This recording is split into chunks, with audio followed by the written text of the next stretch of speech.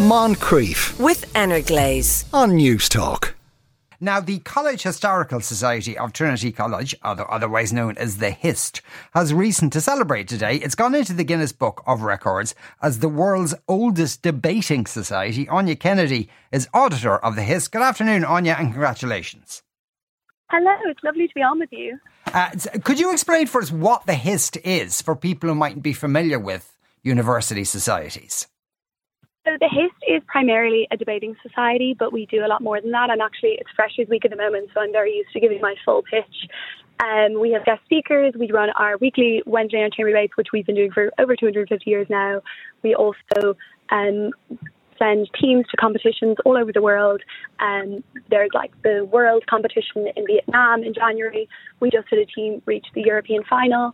And we also do a lot of different social events and a load of different events aimed at promoting discourse generally. Right. So, but presumably, I suppose debate would be the kind of backbone of what you do. Yeah, but not everyone in the Hist debates. There's a lot of people would just come along to watch debates and come to panel discussions, things like that. Right. Okay. And how often then would you stage those kind of events? So our chamber debates would be weekly. They're every Wednesday of the semester.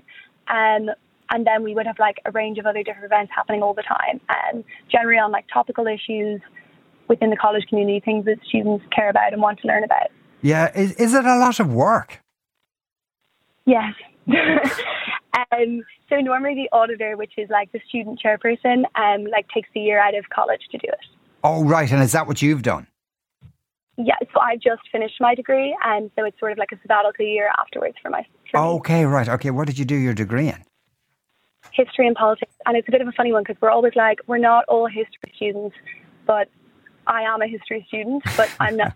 Not everyone is. And so the fact that it's been recognised now as the oldest debating society in the world, had that been disputed up until relatively recently? So we're actually the oldest student society, not even just the oldest debating society in the world. Right, okay. I stand corrected then. So had there been some doubt over that? It's a claim a lot of different people make with varying, some of their years are after the fact. Other ones use years that maybe aren't. Even within Trinity, there's other societies that, use years that we would say are not accurate. So there's dispute. I think the Cambridge Union has also at times called themselves the oldest student society. Lots of different ones have. Right, okay. And so was there an issue because the Hist had been kind of de-recognised by Trinity on a couple of occasions and maybe that didn't count? So there was a period in the 1800s where Trinity and the Hist did not get on. Trinity felt that we should not be discussing politics, and the students at the time very much disagreed. So we were sort of expelled, sort of left Trinity. So the records from those years are not as strong as the records from other years, but there still is records, and there's still, very clearly active events happening all the time, people under the name of the Hist, with students identifying with that and the Hist values. Okay. So you had to prove that you were still in operation, that you just didn't come to a kind of dead halt kind of thing. Yeah, absolutely. Right, okay, yeah. And so did that happen on two separate occasions? Yes, I think so. It was one for a more significant period of time, but one was for quite a while. Right, and so for what period of time? I'm not sure of the exact years off the top of my head, but it was like over a decade, I want to say, off the top of my head. It was while like people like Thomas Davis were involved in the society at the time. Yeah. Yeah. Okay. And but a lot of people like Wolfe Tone was a member of the Hist. Is that right? Yes, absolutely. Wolfe Tone was auditor of the Hist only 10 years before he led the 1798 rebellion. Robert Emmet was also in the Hist. He actually got expelled from both Trinity and the Hist for his membership of the United Irelanders and things like that.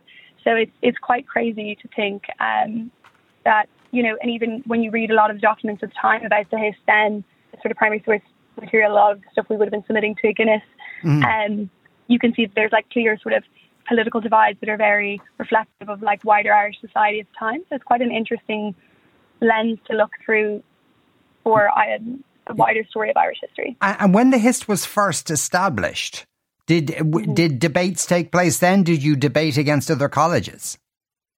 Yeah. Well, at the time there wasn't other debating societies.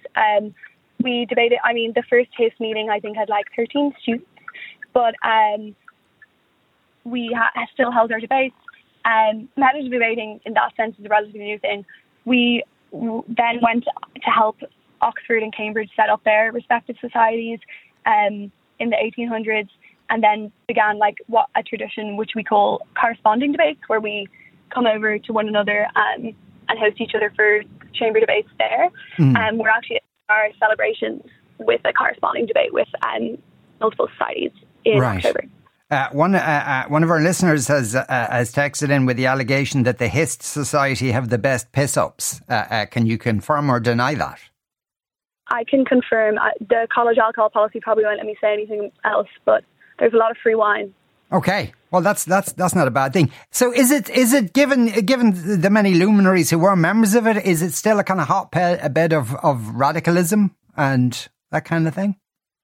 I think it absolutely is in some ways. I think the Hist, one of the most interesting things about the Hist is that it's definitely shaped by its student members. It shapes its student members, but it is shaped by its current student membership at any one time, and it is a reflection of that. So I think like Trinity at the moment, I'm sure people have seen the news about other things going on in Trinity, that those sentiments are definitely reflected in the Hist, which is quite cool. But it's also a lot of people, it's also a community of friends and students, which is quite nice. But given that you have guest speakers, some of them might be unpalatable to some people, others might say free speech, etc. Is that something that within the Hist you have to debate on an ongoing basis among yourselves? Absolutely. And there are guests that have been invited to the Hist, in previous times, whereas as an auditor, I would personally not have invited. I'm sure the same can be said. Someone else would say the same about me in a few years. So it's definitely like my committee. If I want to award a medal to a guest or something like that, my committee would vote on that, and that's how we decide that. So we had someone like Joe Kennedy in last week, which was really, really great. But he's maybe not as contentious. But anyone we'd award a medal to, our committee would decide together, and that's how that's decided. Yeah. But well, I suppose there's a difference between giving them a medal and then just having them in to speak, because I suppose a medal means the Hist is kind of almost, rubber stamping whatever it is that person stands for.